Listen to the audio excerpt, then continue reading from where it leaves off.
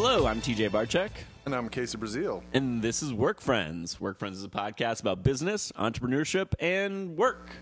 And I want to do a classic question. What drives you? Money. Just only money. That doesn't surprise me about you. You seem like the the biggest capitalist I know for sure. Indeed. So I kind of actually want to start broad here and then get a little more specific. Not just work. What drives you? What are your motivations? What gets you up in the morning? Yeah, broad questions are hard. I think that a lot of what we do has to do with pride. Internal or external? I guess both. I guess it doesn't matter. Yeah, they're hard to separate, right? I think that you want them to be internal, and there certainly are internal levers there, but it's absolutely, there's an external thing too. There's a reason I go to the coffee shop to write, because I know that if I'm there, I'll feel like these people are judging me if I'm watching a YouTube video or whatever. Obligation. Yeah, I guess, well, it's not obligation, but it's like the flip side of pride is like shame and embarrassment, right? They're kind of the same thing. Yeah, it's just absolutely. like the carrot and the stick. Yeah, but if you, I don't know, like weren't working at all, you would feel slightly embarrassed when you went to family functions, or if you went to go hang out with friends or something like that. Totally. If there's that horrible feeling of like, oh, what did I do today? Yeah, when you have that just same like feeling a after you eat like McDonald's, Exactly. right? It's the same kind of like shame in yourself. Exactly. Sometimes when I'm trying to get motivated to like work out, I'll be like, future Casey, what would future Casey think? Yeah, just stare at yourself in the mirror and be like, God, this fat mess is terrible. Why didn't I do this earlier? And I really do think about like myself in the very near future being happier is often a way that I motivate Little myself. rose-colored glasses, like. Yeah, well, I mean, it's like a small technique off the broad question of, I think pride. What do you think motivates you? It's weird because it's funny that you brought up the shame embarrassment thing. I'm sure I do get embarrassed, but I think a lot of my friends would say I don't have much shame. Like I'm pretty.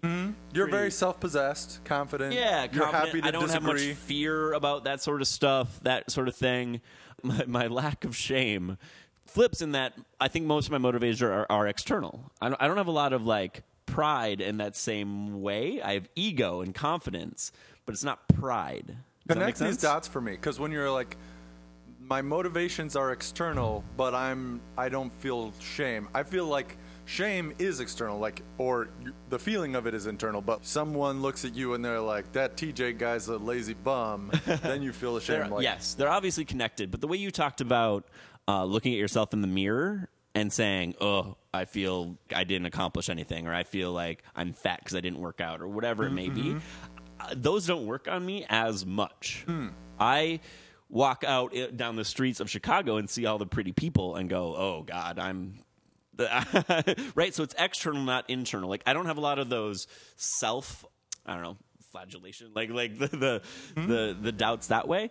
A lot of mine are like, I don't want to let my family down. I want to in my friend group, I want to be considered successful, right? I want to. It's all the external drivers. So some of it is status, some of it is obligation. I go to frisbee practice, I don't want to be the dude last place doing wind sprints, right? Like those are the motivators, not because I want to win the game. It's the internal versus external. I think a lot of mine are external. How am I perceived? How am I perceived? Which is weird because the new school of thought is right. Only worry about yourself. Who cares what other people think? And I rally against that. It's funny. So you not only think that way, but think that's how people ought to think, or are you like, it's weird and shallow that I feel this way, but I'm admitting to it? A little bit of both. I think you should care what people think. We talked about the dating thing, right? Like care what people's opinion are of you, and that matters because to your point a little bit earlier, that they are connected. What other people think of you affects what you think of yourself. And if you say I don't care what other people think, I'm just going to do me, I think that's a snowball that could rally out of control pretty quickly. Yeah, that's tough as a heuristic. Like I think like sometimes it's important for you to care what other people think. Sometimes it's important for you to be able to divorce yourself completely from what others think. Absolutely. Like right now, I know you're doing a bunch of interviews for jobs. Odds are, at a given interview, you're not going to get the job.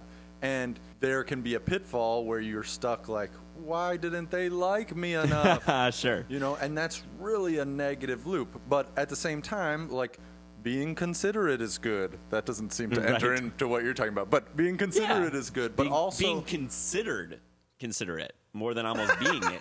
Well, that's my point, right? But it is also good to be a considerate person in the world, TJ. But we value that as a personality trait because of the external pieces, I think. You're like, be considerate so that people will think of you considerate so that you can gain things. Right. How many considerate things do you do that no one knows about? Some. I'm sure. I mean, we all do, right? Like, but it's interesting in a world that's that way.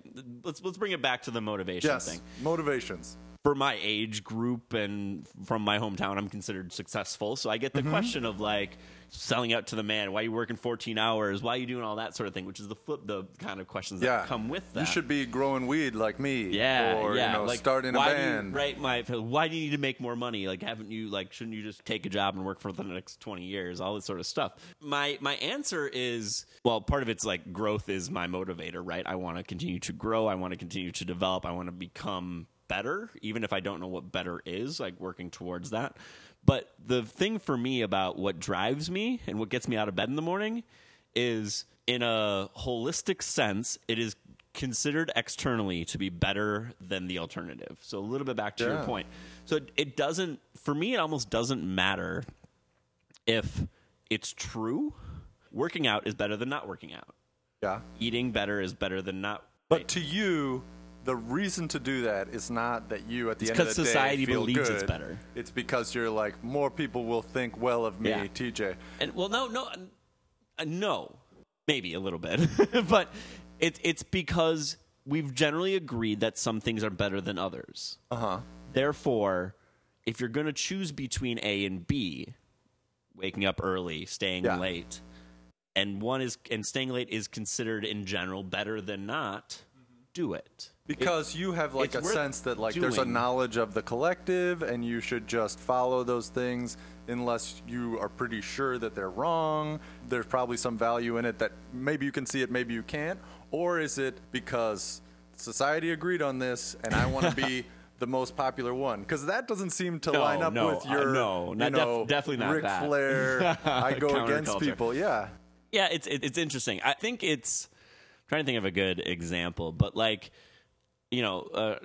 staying late or, trying to be successful and trying to build a company as taking risk as compared to just like staying within the status quo is because there's a sense of accomplishment and accomplishment seems as a society to be rewarded. Does that make sense? Right? Let's take sports. Sports is a good analogy for any business, as we've talked about before. Sure. Right? I've, won games or won matches in different sports. I very rarely feel internal pride when I've won, like, regional championships as a wrestler in high school or won, regional championship, national championships on Frisbee and things like that. Like, I don't feel a lot of internal pride. It's the stuff that comes with it. It's whether the team, adulation, the team kind of celebration together, and the team happiness that brings me together. There's not like a lot of internal pride when I do those sort of things. So is it that a group success or being part of a success can be in a way more fulfilling because you're not alone? The same it's way not just in your individual sports, when you do well, right, you're admired by family or friends or teammates or whatever it may be. And even if you're wrestling by yourself, you still are part of a group that's trying to accomplish something. So you have your coach, your teammates, your peers, the other family, people who are a part of this thing, and you can kind of you get to where rise you up are together. And absolutely, and it makes their work and dedication worth it, right? That's and work is the same way, right? If you have let's say staying late, this is the easiest example, that for me doesn't get me a ton of pride when we get an extra sale or things like that. But the pride that comes with the company growing and my family thinking I'm doing well and all that sort of stuff, that's the rewarding part for me. That's what drives me. You really like to be like a worker bee, like I want to be part of a successful team and not just TJ presents the TJ show. And I think a lot of people in interviews, right, give that like I'm a team player thing. Yeah, and I people would don't not have people don't guessed think that about for me, you. right? No. Because I'm very Meaning no disrespect. no, I want to kind of apply some of these broader ideas to a smaller work-a-day thing. Yeah, absolutely. So you use the example of staying late, but I know like a universal human phenomenon is just, I know I should do this, I'm not doing it. How do you get over that hump? Do you have any tricks for that? Do you have any motivation for that? Any thoughts around that? You'll see by a lot of the topics I do, it's the why, right? It's the why are you not doing it? Is it because you'd rather watch TV? Is it because you'd rather spend time with family? Is it because you don't think it's what's best for the company, right? What is the reason why? And if you can't answer that definitively, then do it. It's the what's the YouTube clip that we talk about a lot, the just do it speech, right? Just do it. You don't have a reason not to. It's a little bit not like we think everything in this world needs to be, I'm doing this for my family, I'm doing this for the good of the country, I'm doing whatever it may be. Some things you just should do because you don't have a reason not to. So did you use that line of thinking to motivate yourself? Like, do you say, okay, I can feel that I have resistance here, that for whatever reason I don't want to write this report, I don't want to do this program, whatever. Do you personally kind of try and, like, is that a motivation technique for you to kind of get to the root of the resistance? Yeah, a little bit. I mean, like I said, it goes back to that why. And if my why is because I'm tired today, then I can logically think out that's not a good enough stupid. why. Yeah. Right? If it's because I really want to go to the happy hour with my friends, maybe that's valid enough depending on what I'm trying to do, but it's not. Sometimes it's like, no, that's silly. Like, you can logic out, is the why worth the outcome that might come from just getting it done? Make sense? I think it does. It sounds like a tricky one to apply to one's own life. It's hard because it's almost like 3 steps removed, and so much of what we do is in the moment. I want a cookie, not the piece of the carrot, right? Like, and how good are you at knowing yourself and being honest with yourself that you can say, no, I'm not waiting for a better job to come along. I'm not applying for this job because I'm afraid I'll get rejected, or I'm not applying because something like that. What you're describing, I'm like, yes. It's hard. That's a hot knife through butter. It's hard. But you have to be able to sharpen up listen, those tools. I don't stay late every day, right? Exactly. Like, we all have foibles. I don't do some of the paperwork that should take an hour takes me 4 because I'm lazy about it. I don't want to do it. Right? It's those sort of things. Inverse. Well, let's bring it back to you. You work from home, right? So you're almost you're what drives you and what motivates you is probably more important than me because I have a boss, right? I have things that are due. You don't necessarily have those things as much.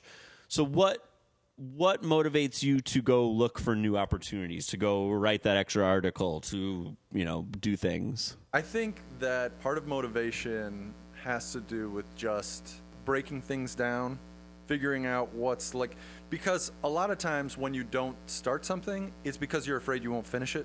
Interesting. If I can give you like this as an example. So like a writing project where it's a book review. Yeah. I know I can knock out a book review because I finished the book. I pretty much have access to all the resource I want, and it's done, and then I can write my take on it. Whereas if I'm doing something that's a little bit more research heavy, investigative. Yeah, like you've thought about writing books, which is more such a long term. So like the simulation one, right? That topic is so deep, and there was always more to be read, and there was always more perspectives to go to, and there's always the fear in yourself that there's going to be some key point that you don't know about. That you miss and someone calls you out on. Exactly. So when you face something like that can really feel like an unkillable dragon, you have to kind of say, what constitutes a good enough effort in this? What is the number of sources I need to consult? What is in scope and what is out of scope? So for this podcast, for example, right? Like I pretty much do the same things to promote the podcast every week. And then I try, like every week, I try to find like one little new thing. Like here's some place I could person post it somewhere. I could list it in this service I hadn't heard of. I'll try and fix the feed, little things like that. but I don't try and reinvent the wheel every Wholesale, time because yeah. I know I won't do anything then. It's a good you point. know? That's interesting. So, especially if you could do anything, making the task very specific is really helpful. With physical fitness, this is a big deal for me too. Like, I had been told many times that you need to get more cardio type fitness, but that's not something I really have done except for on sports teams. So I don't really Yeah. have a way where it's like, oh, this is what I do to do that. Sure. So I create a very simple workout that took me an insane amount of time. But now redoing it takes no time and Right, no energy right. and no willpower because the task is very defined. Makes sense. So, were you? yeah. So the part that I found really, really interesting about that is the fear of not finishing, because I don't think I have that. So did you have like parents that like made you finish your meals? Like where does that fear of not being finishing- able to finish come from? So this is a bigger deal when you have a more amorphous job life like me, Sure. where there's no boss. There are so many goals in so many different directions, some of which overlap and some of which don't. For me to be successful as a writer in this Yep. podcast with my band, whatever the thing is, whatever the goal I'm trying to achieve, I need to create a rubric for success in a way that you don't in a traditional job. So like when I worked at Quorn, for example, what I needed to do was pretty clear, and I didn't start that many projects that I didn't come around and finish because it was kind of understood. This is what you do, this is what you do. It's not a choice. Yeah. But because I've really fought for a lot of independence and to make my life this way and to really have this freedom, that's been great for me. And it's led me down modes of inquiry that I never would have gone down and to Sure. read things I never would have read. The bad side of that, the tough side of that is when you could do anything, you could do anything, right? See, I guess for me, it's like, I'll start a lot of like random pet projects and I don't finish most of them, and I'm okay with that because we've talked about failing fast in the past. We've talked about I'd rather take that initial step and fail and give up than to not start it at all. True facts. And I totally buy into that mode of thinking. What I would say, though, is even in a pet project, you want to have some minimally viable version that you're trying to get to, right? Yeah. So like creating the goal, the mini step, whatever. Absolutely. It may be, yeah. So like when we started this podcast, this is the 20th one. We didn't say like we must accomplish 20. Yeah. We tried to get one down, Yeah. see how it would go, make sure there was some minimal viable project Version, there. yeah. But it would have been much worse than having one. Would be to have 75% of one. I would much Sure. rather have had none at all. I want to talk a little bit about grand openings and launches.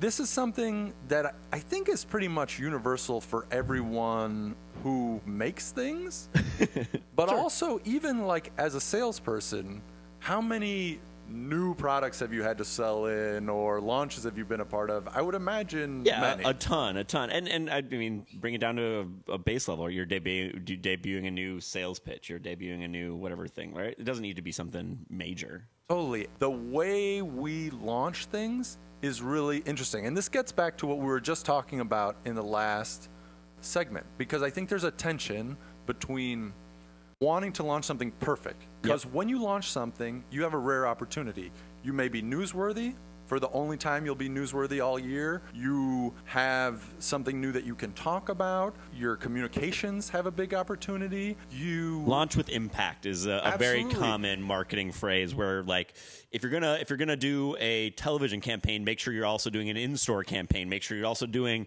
new branding. Make sure you're also doing new packaging, and launch them all together so that they cascade upon each other. Yeah, you could do a commercial any time of the year, but you don't really have anything new to talk about, especially Right. if you're like Coke. And I know what Coke is. There's nothing you're going to tell me about Coke that I don't know. But on the other side, there's this idea of fail faster, get the thing out, see what people say. In tech, it's called the waterfall method, I think. It's where you launch something and then you put updates out continuously throughout the year. So instead of getting the bugs out and launching, you put it out, then get the bugs out. I've been thinking about this a lot, in part because I have this album always about to be launched. So we're pretty close to creating the actual physical object. And for the first time in a long time, I'll have something that I could share with fans. Yeah. Right? Because there's not very much that you have if you don't have an At album. a show, you can't sell an MP3 as easily. Yeah, I mean, as a band, what do we have that we could even give you on Twitter? Yeah. Right? Like, you could see pictures from the show. I can send you a picture of the T-shirt we printed. You could hypothetically be one of the 20 people who has the opportunity to own one of the band T-shirts. But, you know, I'd buy a T-shirt. Over a 2-year period, I still got some. You can buy it today. I think I have 3 left. But over a 2-year period, that's not enough, right? That's not very much. All of a sudden, I'm going to have 13 songs, all of which could have their own release, and I could write a little paragraph about, and I could try and send to media members, or I could dump everything out at once, or I could try and like make a video to go along with things. And it's funny because I'm really wrestling right now with the efficacy of all these promotion tools that you kind of only can do around the launch of your album. My opinion? Well, I mean, let's talk about it. My off-the-cuff opinion. I think this goes to work things as well. Like I said, I'm one of the people who get it out there as much as possible. Mm-hmm. If I were you, and I'll bring this back to work, I would create a digital album, right? A 13-song MP3 set that you could buy on iTunes or wherever MP3s are sold. And essentially, like Pablo or Kanye did with Pablo, is like that changed multiple times post-release. No, there will be no Pablo of our album, but not in a way that he promoted. Obviously, a ton of it. I wouldn't promote it that way, and I create a fail-safe on yourself. Like if this album does not change at all within 1 month, the launch date is essentially created, like a doomsday device. Oh, interesting. See, here's the funny thing about it is when you have a small project like ours, like all of the pieces of creating an album kind of have come together. Now, there's many ways to record an album, right? We've recorded in the past. There's all kinds of low-quality audio recordings of the band in circulation. We have a Bandcamp, yada, yada. But so we could have, like, mastered the album and then promoted the album digitally and then tried to, like, print the album later.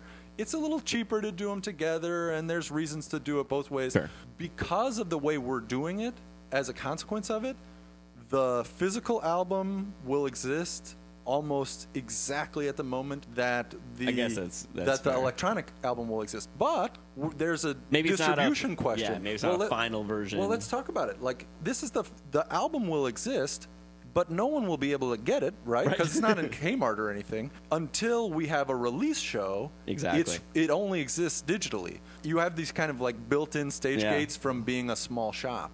I think one way to kind of approach this, I want to do everything and I know that I can't problem, is to try and like start by thinking big, like write out all the possible things you could do. Sure. And because it's such a new process, because this is album 1 for me, because the other dudes in the band have had albums before, but none of them are like particularly interested in calling the press all the time or printing posters or whatever. I'm definitely the one who's the most thinking about how do I make this album have an impact. I think that's the way. Like, cast a wide net, think of everything you could do, and then try a little bit and be ready to fail and be ready to say, okay, I couldn't get in Paste, I couldn't get in this, but I did get on, college radio in Nebraska, but I didn't get, whatever. Yeah. And I think because one of the easiest things to get would be a album release show, right? I have to absolutely that is a given. That's we will a given. Do that. You will do that. Once you decide that, your almost sense of obligation and all those sort of other things will kind of kick in that, like, all right, well, this show's happens. The only time I'm going to be able to get press is a month or around that show. You do have like a backwards calendar that starts at like if show day is probably going to be December the 10th. Yeah, it's like everything I do is between today and December the 10th. So at that point, it's just catch as catch can, right? It's as much as you have the appetite for effort. Yeah, it's interesting though because it's like I've never put an album on Amazon, for example, right? And there's certain things that I'm going to have to learn about and do to do that. And I've set that as a goal. I really want this album to be available on Amazon. But the physical album? Yeah. Or, okay. Both. But with all such things, it's like, how much time am I going to spend learning this? How much is that going to keep me from beating the bushes to get interviews? Of course. From, you know, what prioritize and delegate. And it's just so cool to have something to promote. You know? For sure. Like, I wrote these songs way back when. They've always been available at shows. Trying to get people to come to shows is like something that I've done several times, and I kind of like that exercise is already played out. Trying to figure out how to promote an album is interesting. Another kind of weird thing about it is thinking about how many albums to print. Like this goes into the same kind of thinking, right? Like if you can make kind of a doomsday clock on yourself in a way, like when you're like, well, I printed 1,000 of these, which I'm not gonna. I mean, right? I've always been a fan of like scarcity, right? In terms of like print 20, sell Disney 20, model, right? I think I talked about this. My stepdad, like his dream is to sell barbecue sauce, right? His own barbecue sauce. I was like, cool. Make 50 jars, make a big batch in your kitchen. If you sell those 50 jars, make 100 the next time. Like it's not rocket science here. Don't like a lot of these with startup food companies all the time. They're like, well, we want to get to a point where we can fill distribution. I was like, one of the best problems you can have is orders without product. Like that's the best problem you can have. So listen, product's not the priority. Orders are the priority. Walmart may be mad at you, but they'll remember you as the guy nobody can get. So that's kind of cool thing to have. It's funny, like if I printed 20 albums, I would be out of albums because there were 15 people who participated in making this, and I have to give them at least one copy. And I mean, look, Kickstarter's like the best thing in the world for me and anyone who starts to want a business. Cool. You have a number that you have to print to. You get the money up front, essentially. It's like the best. Anyone who has a business idea, if there's a way to get it on Kickstarter, I don't see the harm in not doing that. Totally. And as of right now, I'm not going to do a Kickstarter. But I definitely... Why not? It's funny. Well, because it already kicked and it already started, you know. But then you can get the money and get a pre-order number and all that sort of stuff. Yeah, but it's like the album is recorded. It's going to get printed. My friend was on The Voice and did a Kickstarter post-Voice to like launch his opening album and to do solo stuff. And I bought a T-shirt that came with an album on his Kickstarter. He lives out east. I don't know if I would have. I don't know if I would have without the Kickstarter thing, because it's like the album goes to your friends, people that see your shows, but anyone who knows you that's not in the vicinity, it's almost like your point of your promotion and your launch thing. It's a promotion method almost more than it's a order taking. It may not be launching. It may just be this is a pre-order thing that people understand how to do a pre-order, and there's been lots of albums this way. Yeah, I can see that. The funny thing about it though is that like. It was founded with this ethos, and there's a tricky thing about like, do I want to say buy my album? It's an album that you will like, or do I want to say give money to this project to make this project happen? Is kind of a different ask. I don't think it matters. Does it matter? Well, like so many products and stuff that are on Kickstarter almost go viral, and these products are going to get made regardless of if they hit their goal or not. Totally. That's like famous actors kickstart their movies. It's not like they're broke. It's and a they need promotion charity. method more than it's a help me make this happen. It's absolutely an interesting strategy and a good strategy. I feel like it's one of those ones where I would be very reluctant to half-ass it in any way. You know what I mean? Because I think you're going to get out of it exactly what you put into it. Your fear of failing. Yeah, it's real. Like if you Kickstarter has like, here's a picture of us like, writing the music. Set your goal at $100. Set your goal at something super achievable. Yeah, I mean, we could absolutely do that, but then is it not adding anything, right? Because if it's so low, I worry that you don't get anything I don't think so. Because once again, if it's a promotion technique, then hitting the goal doesn't matter. Yeah, it should be about the promotion. But then again, it's like there are many ways to buy something online, and I want to be in all those places. So if you live in New York and I live in Chicago, I want you to be able to get it on Amazon, maybe on CD course. Baby, maybe streaming on Spotify, Yeah. yada, yada, yada, yada. And you should definitely do those things. Well, I mean, all of these shoulds, many of them will not be accomplished, Yeah. right? Because on the list of the wide brainstorming, all those things should go on that list. Of course. And then the other thing So are you is- afraid of doing Kickstarter because it would delay the other things? I'm not going to do Kickstarter because the band's not into it. That's the main reason. Interesting. Okay. You also said... I guess most people see it as asking for money. I don't see it as asking for money. No, me neither. And what you said is true. People like Pebble Watch are not broke. Those people aren't like, hey, That give product money is coming to- if they don't hit their goal. Absolutely, absolutely. And it's a very common mode. For this particular album, it's not going to sync up with what we could get everybody in motion to do. I think the promotion piece is what I want. But it can also be huge because there are albums that happen because of Kickstarter that wouldn't happen otherwise. Yes. So Products. I mean, yeah. Absolutely. So it definitely does go both ways. I wanted to ask more about like launches and specifically. So have you, like, having been through this? I know at Korn we went through it, but having been through this at Advantage, at other places, ton of jobs. A lot of things I've done in the past have been launching teams, groups of people at Advantage. So like we create like internal launch. We hire 200 people to be a sales team to sell this product or to do this or to do something like that. I've done this a few different times. That sounds like something that could be where, fraught with failure. I have an idea for a new branch of this company, and we get it kind of jumped all the hoops, and now we have to hire 200. This has happened. This is a true story. Hire 200 sales reps nationwide to go sell products to essentially convenience stores, independent, small chains, that sort of stuff. Things like Cliff Bar, Tax, and Nutella, and a bunch of stuff like that. They didn't have representation at the small, independent level, and we have 4 weeks to do it. To hire 200 people because we set a launch date and the launch date was sooner than we had the money coming in and all that sort of stuff. When you hire 200 people in I bet you had some bad ones. There's little things like we can't drug test. There's no way. You don't have the time and you would lose. We're paying $10-12 an hour. You're going to lose a big chunk. Big chunk. We literally can't do it. So, yeah, there's some bad apples we hired, right, and some bad employees and all that sort of stuff. So, yeah, that first 3 months after launch was genuinely terrible. Genuinely 80-hour weeks. Nothing's going right. Our reporting system, our technology failed multiple times, right, because you don't know the bugs till you do it.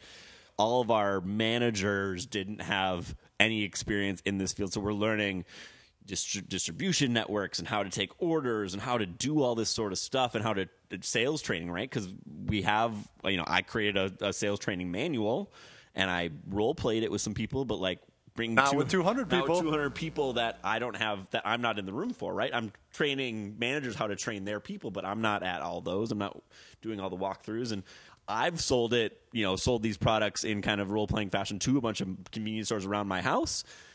I'm not, right? It's not me doing it, right? There's so many launches that are like, oh, when I, talk to my mom about would she buy corn, right? That's an easier sell than it being on a grocery store shelf and just having some random person walking down the aisle, pick it up, try it, like it. Most of my horror stories are about the failures are due to assuming what happens in your life or in your circle will be similar, and you can't trying to anticipate. You can't predict what you don't know, so that's all you can go by. But whether it's product failures or all these sort of things is I have a friend launching essentially it's a surfboard for the snow. They haven't named it yet, and it doesn't really exist. And it's this new. It's awesome. It's really, really cool. When he talks about it, and I hopped on it, it was like, yeah, I'd buy one of these in a second. Yeah. And then I talked to my friends about it, and I just don't have the language and the experience, and they're like, why in the hell would I buy that? I was like, well, let him talk to you, right? Translating the initial excitement, the initial passion to a wider thing.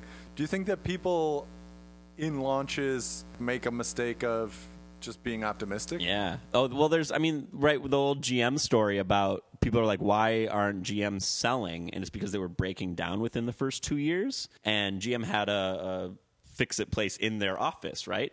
So all the VPs and all of the managers got new cars leased in under 2 years. And if there was ever a problem, they'd bring it in for work and they'd get their headlight fixed or whatever it may be. So no one in the company at any sort of high level had any knowledge of the fact that their cars break down faster than other That's crazy. cars.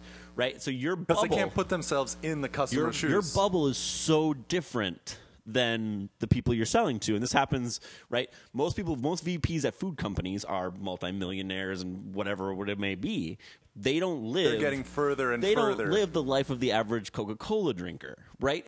And it's really hard to get them to a point where they understand the common Coca-Cola purchasers' motivations and reasons and all that sort of stuff. Yeah. So I think a lot of problems of business and especially product launches is you're limited. I mean, obviously do as much market research and testing as you can, but some of us can't do that, right, if you're launching a small product. But in real life, I think it's easy to say, hey, stop, think about who's in this room and what our biases are likely to be. Yeah. And you can do at least an 80-20, a quick thought about what are things we may be blind to. Now, you're not going to anticipate everything, but I think one way this might apply for artists is, musicians, is they think hard about, like, to a musician, how you get the music matters. Yep. Right? Because if you buy it this way, I get this much money. If you buy it this way, I get that much money. If you stream it, I get that much money. It's easy from a musician side to say, okay, these are the chains that are best to me. I'm not doing I'll just put it out to those, and people will find it. But That's it's harder to be on the customer side saying, oh, this isn't, I can't find the song on YouTube, then I'm not going to listen to it. It's the same for products, right? You will make more money selling it to your local grocery store than you will to Walmart. Yeah. Right? But want your product in Walmart. it's like iTunes. I'm sure iTunes is the same way. I doubt you make a quarter of what you make selling direct, but you want to be on iTunes. Absolutely. And I mean, obviously selling direct is the best, but it's also the worst, right? Yeah. Like, how are you going to sell direct? Like, are you set up to take credit cards? Are you going to set that up at every one of your little tiny shows everywhere? Or are you going to bring the reason product? you make less money is they've created a Are you distribution network, whether it's iTunes or Walmart, that succeeds. I mean, we talked about this before with my stepdad's barbecue sauce, right? We all have biases, to your point earlier. Like, he's like, yeah, all my friends love my barbecue sauce. I was like, cool, would they buy it? And not only would they buy it, would someone who doesn't know you buy it? And that's the most important question. And barbecue sauce is one of those simple things, like there's a million of them and they're all kind of the same, and what the hell makes yours different, whether that's marketing or whether that's the taste or whatever it may be. And you can do whether it's your album and standing on a street corner playing it on the radio on a boombox on your shoulders, nice, and seeing if people buy it, or if it's barbecue sauce and be like, hey, set up a table at a flea market and just see if you can sell it. Right? There's ways to totally. I always think of like these dudes who are downtown and they have a stack of their CD. Yep. And they're like, man, you like hip hop? And it's first and foremost, if I was looking for an album, I certainly was not looking for this specific album that you just happen to have in your hand that I want to buy because it's in your hand. Yeah. It's so funny to me, but it's like, that's the method. That's the most artist-friendly way, right? I'm the only competition I have. As someone who pretty much my entire adult life has only had MP3s, right? I've bought maybe 3 CDs in my life since like post-high school. It was funny because people get in my car and be like, oh, what CDs do you have? And I'd be like, what's it's my phone? Like, I can plug my phone in. And they'd like look through my like whatever center console. There was 2 CDs. I don't even remember what the other one was, but one was the Big Team mixtape. Nice. From East Lansing, Michigan, which I bought at like a taco joint at 4 a.m. when someone came up with like, you like hip hop? I was like, I mean, yeah, I guess. It works. It's a proven distribution method. And he's like, he busted out a Zune. I remember a Zune. Microsoft's MP3 player, and put it on me, and I listened to it, and 3 a.m, everything sounds good. So I was like, or sounds terrible. I was like, here, $5, here you go. Bought Big Team mixtape. That was like the one of 2 CDs in my car for most of my college life.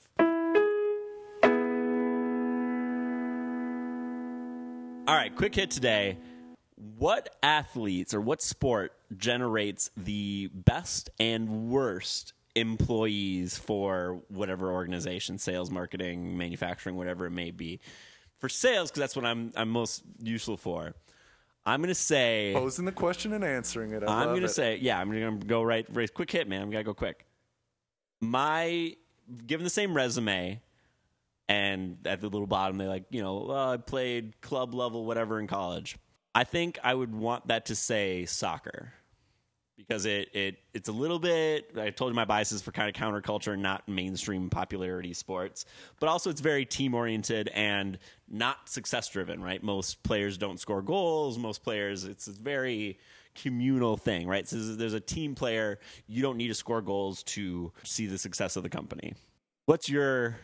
If you have any rebuttal for that, yeah, I'm trying to.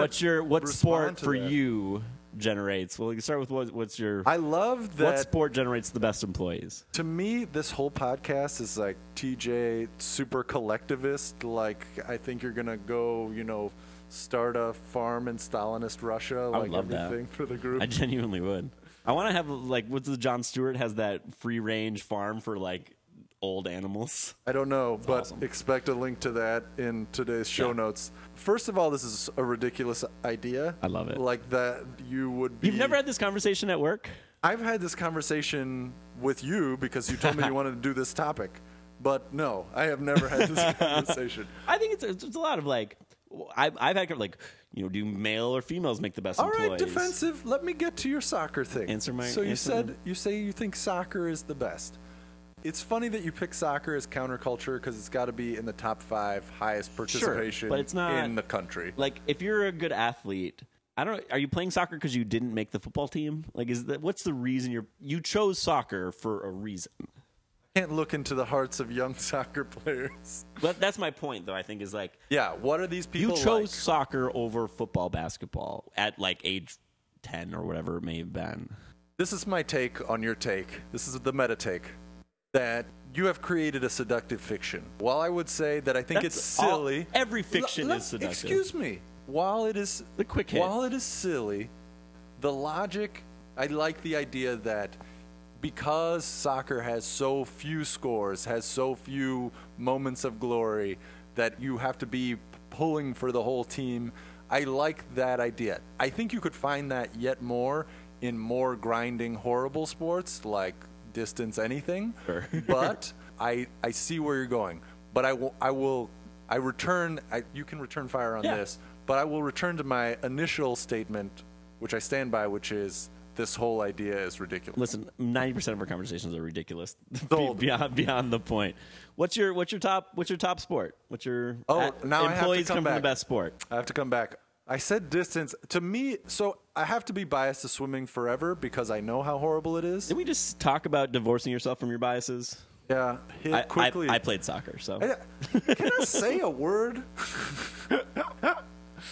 I know swimming directly. I would say that many swimmers I knew were dopes and I would not want to hire, but many were not. And the ones whom I was impressed by their capacity to do the thing work, to do something not fun for long periods of time for goals that were far off, if they existed at all. I always had a certain respect for the distance guys. I will tell one brief anecdote on the gruelingness of swimming. I was sitting with my friend Robin, who is an intense type, and we're at dinner at the dining hall of our college. And people, just normal college students, are eating dinner in a friendly, nice environment.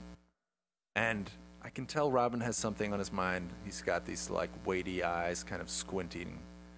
And I say, "What's up?" He's like, "Do you ever think about people who don't swim?" I said, "I mean, I talk to them every now and again. I guess I do think about them." And he's like, "Do you ever think they're so lazy?" These people are so lazy. We did so much today. And in Robin's defense, one of the least lazy men I've ever encountered. But that degree of you just put in work all the time and you never get to score a goal, much less score many baskets as you might in basketball. There's something to that. It might make you a weirdo. Yeah, I like any distance, right? It depends on what you're hiring for, right? If you're looking for dedication and those sort of skills, like distance running, swimming, those sort of individual where you have to be self-motivated. If I'm going to hire someone working from home, I'm looking for some sort of demonstration of like, hey, they have the capacity to push themselves, right? To be self-motivated, all that sort of stuff. So I guess we'll come back to you, and I'll save mine for the end. What's your worst? If you see this, what makes you kind of go, I don't know what this guy. How long is this quick hit going to be? This is part 2 of the quick hit. Worst. Part 2. Worst. I don't know. Short anecdotes. I don't know. What's the worst? I will say it has to be a sport, right? It's not like any extracurricular. Activity? I don't know. Answer the question.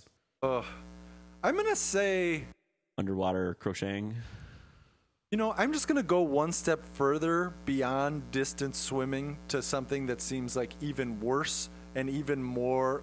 And maybe this is just on the women's side, but gymnastics. If you do gymnastics, you have to be in some kind of crazy cult. Like, you want to talk about being in a strange little world. If you want to be at a high level. Obviously, gymnasts in high school and stuff are not. We all did it. We all did our somersaults and stuff. But if you tell me you're an elite level gymnast, I'm going to have some of the same awe and respect that I would towards a distance swimmer. But part of me is going to be like, what did they make you do so that you stayed being 90 pounds in this thing where you can never win and there's no money in it? The peer group that can even respect you is so tiny. Like, there's no one who cares about swimming. And there are yet less people who care about gymnastics. That's fair. Yeah, that's it. I don't know about gymnastics. Because like I said, 99% of people who it's never going to come up. Gymnasts. If you're a gymnast and you're listening to this, who are you? There's no gymnasts. I mean, I had friends who were high school gymnasts, right? Yeah. And they practiced 2 hours a day during the season, and that's and then fine. They were done. They were done. Hopefully, that's normal. Hopefully, they did it. But yeah, if you were a collegiate gymnast, there's a little bit of like, I don't know. Probably a hard world. We've talked about this before. A lot of I'll give mine. For me, it's lacrosse. And lacrosse is such a similar sport to soccer, right? Most players don't score. It's a very team-oriented. You anticipate my complaint. There's a cultural element of lacrosse. I don't know. Actually, I don't know. That's the same as soccer. It's the same as soccer. It's very, very similar. There is a cultural piece of lacrosse where my biases are my biases, and most people I've met who play lacrosse and the lacrosse bro culture is so like grating to me as someone who's wearing a like reversible tank top right now. Like, I get it. I understand the bro culture. I'm so glad I just found out this tank top is reversible. I'm so glad that the 90th minute. If you're still listening to this podcast now, God bless you. Just shout out to you. You did it. But yeah, it's the lacrosse bro culture grates on me in a bunch of different ways. The other one that we've talked about in the past, and just like how do people do this sport, is any of the danger sports, right? The skydiving, the rock climbing, the dirt biking, anything that actually puts your life at risk. Racing with a motor. I'm gonna question your decision making skills. Yeah, I want to go back to my initial point, which is that the premise for this conversation is ridiculous. And very important. And in no way would I follow any of this. So if I said anything to offend you in this, the final, most spurious of all sections of the Word Friends podcast, please take it with a grain of salt that this is TJ's topic. And I told him when we started that it was full of crap. I welcome all of your hatred. Thanks very much.